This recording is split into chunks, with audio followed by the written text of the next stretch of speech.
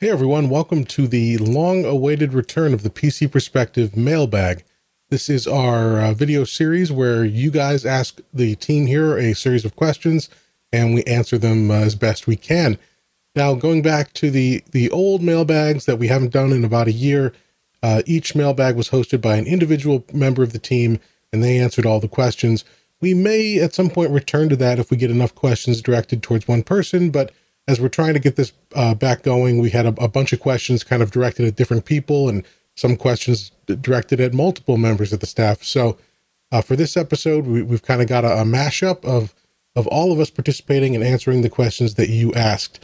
To ask a question for a future edition of the PC Per Mailbag, just leave a comment here on this video or send us an email or a tweet or head over to our Discord. You can find an invite link to our Discord in all of the podcast show notes at pcpro.com/podcast.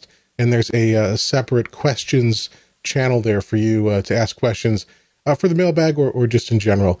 If you do want your question answered by a specific member of the team, just please be sure to specify that in the question. All right, without further ado, let's get started this week. What was that piece of computer hardware that you keep in your system until driver support ended or it finally went into silicon heaven, and why? That one for me would be the Ariel Vortex 2. And, of course, drivers were pretty grim after, Creative destroyed the company.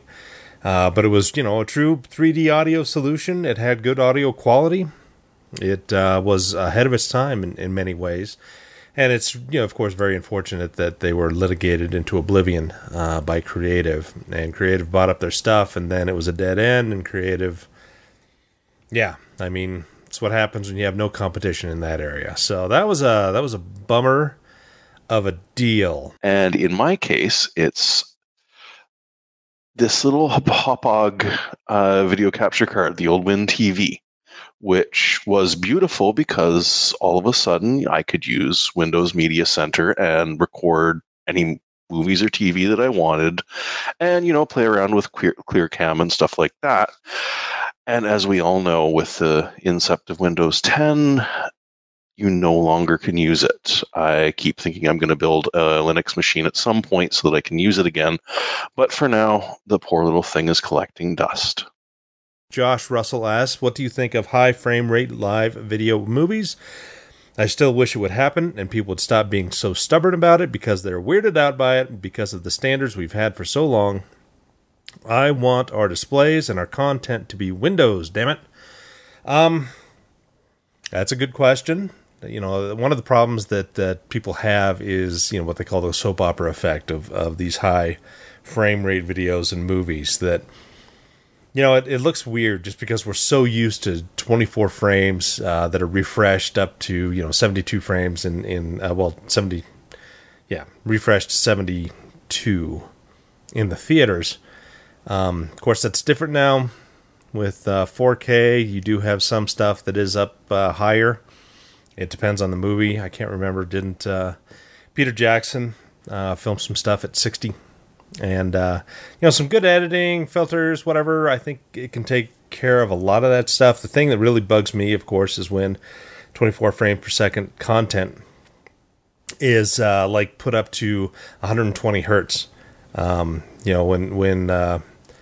you have that effect on your TV, which, is more optimized for sports stuff, but then they put it on a movie and people look kind of strange and special effects look really, really funky at that. And you've probably seen that. Stuff at 24 looks fine.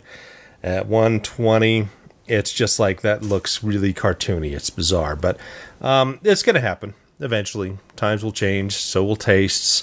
I think we're seeing a lot more 30 stuff. It's a step up. We're going to see more 60. I mean, IMAX has been doing 60 forever.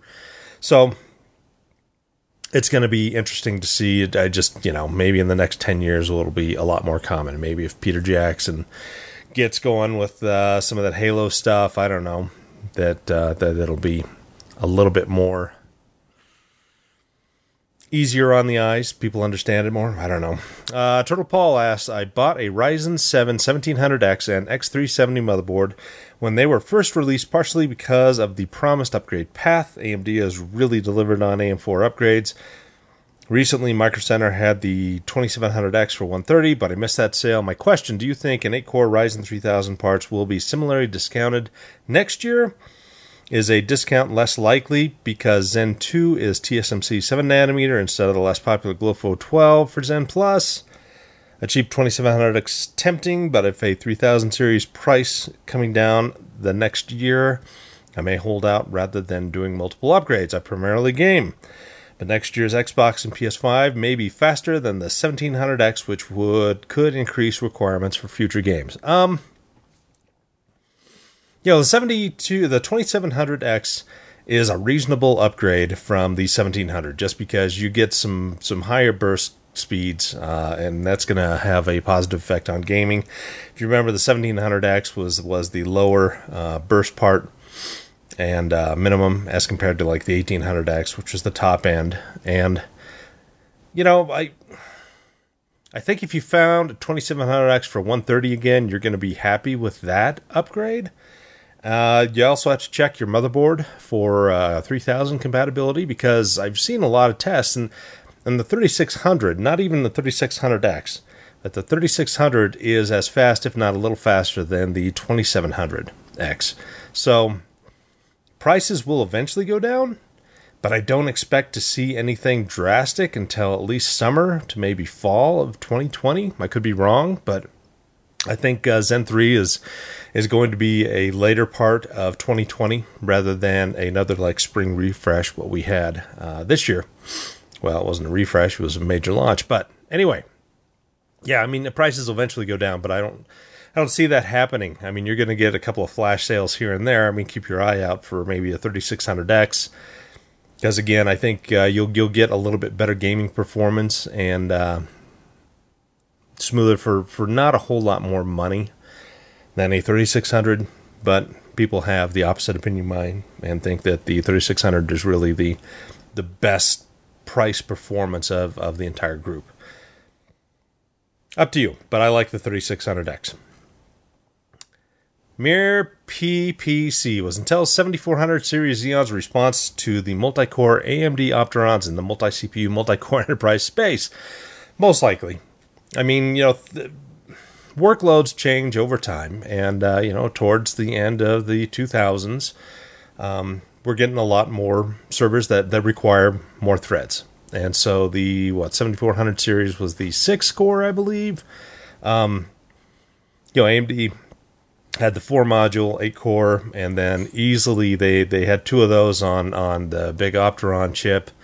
And so you had 8-core, 16-thread, and even though performance was not great, it was a wide architecture. I mean, it had a lot of threads active to it, and had memory issues, and I had to move around and mess around with a lot of that stuff. But regardless, it was I think Intel just looked at the industry and said, this is where things are going. We do have some competition here, but we can execute a little bit better. Our product's going to be a little bit nicer, and so then they just stayed one step ahead of AMD, and overall performance was just so much better in many workloads. So that is what I think.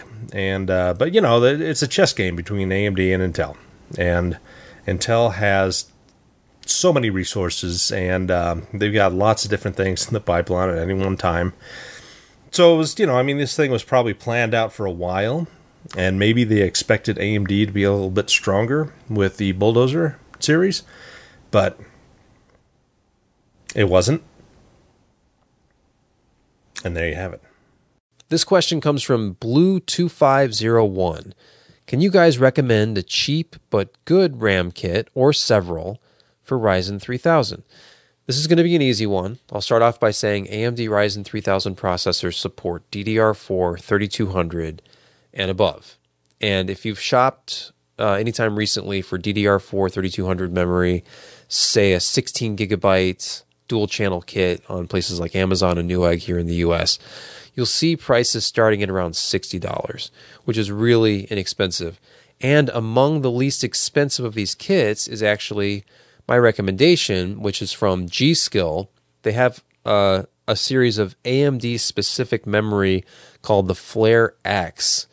And Flare X in that $60 to $65 range gets you DDR4, 3200, CAS16, and in my experience, excellent AMD motherboard compatibility. I've used this memory all year long on both X470 and X570 motherboards with zero problems. So it's kind of telling too that AMD shipped G.Skill memory. This is the Trident Z Royal that everybody got with the Ryzen 3000 reviewers kit. So G.Skill seems like a good pick for AMD, especially if you're on a budget. And the other side of the memory recommendation coin is a little bit more convoluted, less exciting. It involves going to the motherboard support page from the manufacturer and looking at what's called a QVL, a qualified vendor list, that will show you everything that's basically been validated to work with your motherboard. And it's a great place to find the full model number of a memory kit that's guaranteed to work at a given speed from a particular manufacturer with your exact board. So if you're ever in doubt, it's not glamorous at all to go through QVL lists and find these long product names, but that is a great resource. And I think those lists can change over time as BIOS updates come down and additional memory can be added to the QVLs. So definitely check those out for your board, just for a kind of a fail-safe recommendation option.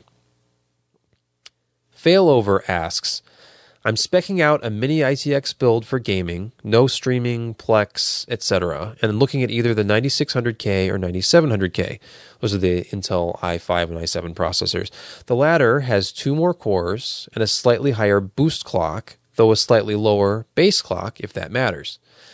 Other than the 2-core difference and minor boost clock difference, is there anything that makes the 9700K faster than the 9600K? Now they go on to say, maybe put another way, is there anything about an i7 chip that makes it inherently faster than an i5 once you factor out the clocks and cores? Now, really, if you think about it, at least in the past, Intel Core i5 processors and Core i7 processors were basically separated by hyperthreading. They'd give hyperthreading to the i7, the i5 would not have hyperthreading, which gives you the symmetrical multiprocessing, the added threads. The 9600K and 9700K mentioned here, though, are a little odd because the 9700K is a Core i7 product without hyperthreading. So for the 9th generation, Intel released this processor, which is 8 cores, no hyperthreading. So really, the difference between these two pretty much comes down to cache. The cache size of the 9600K is 9 megabytes.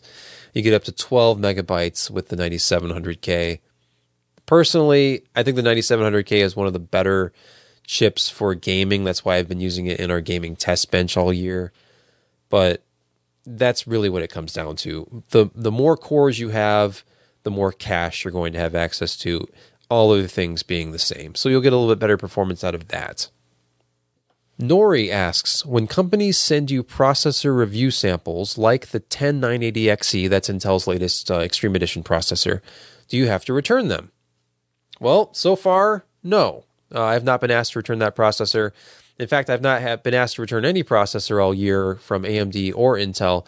And really, I don't think that's surprising. Review samples are sent out to websites like PC Perspective, and we retain them on basically an indefinite loan for the purpose of retesting.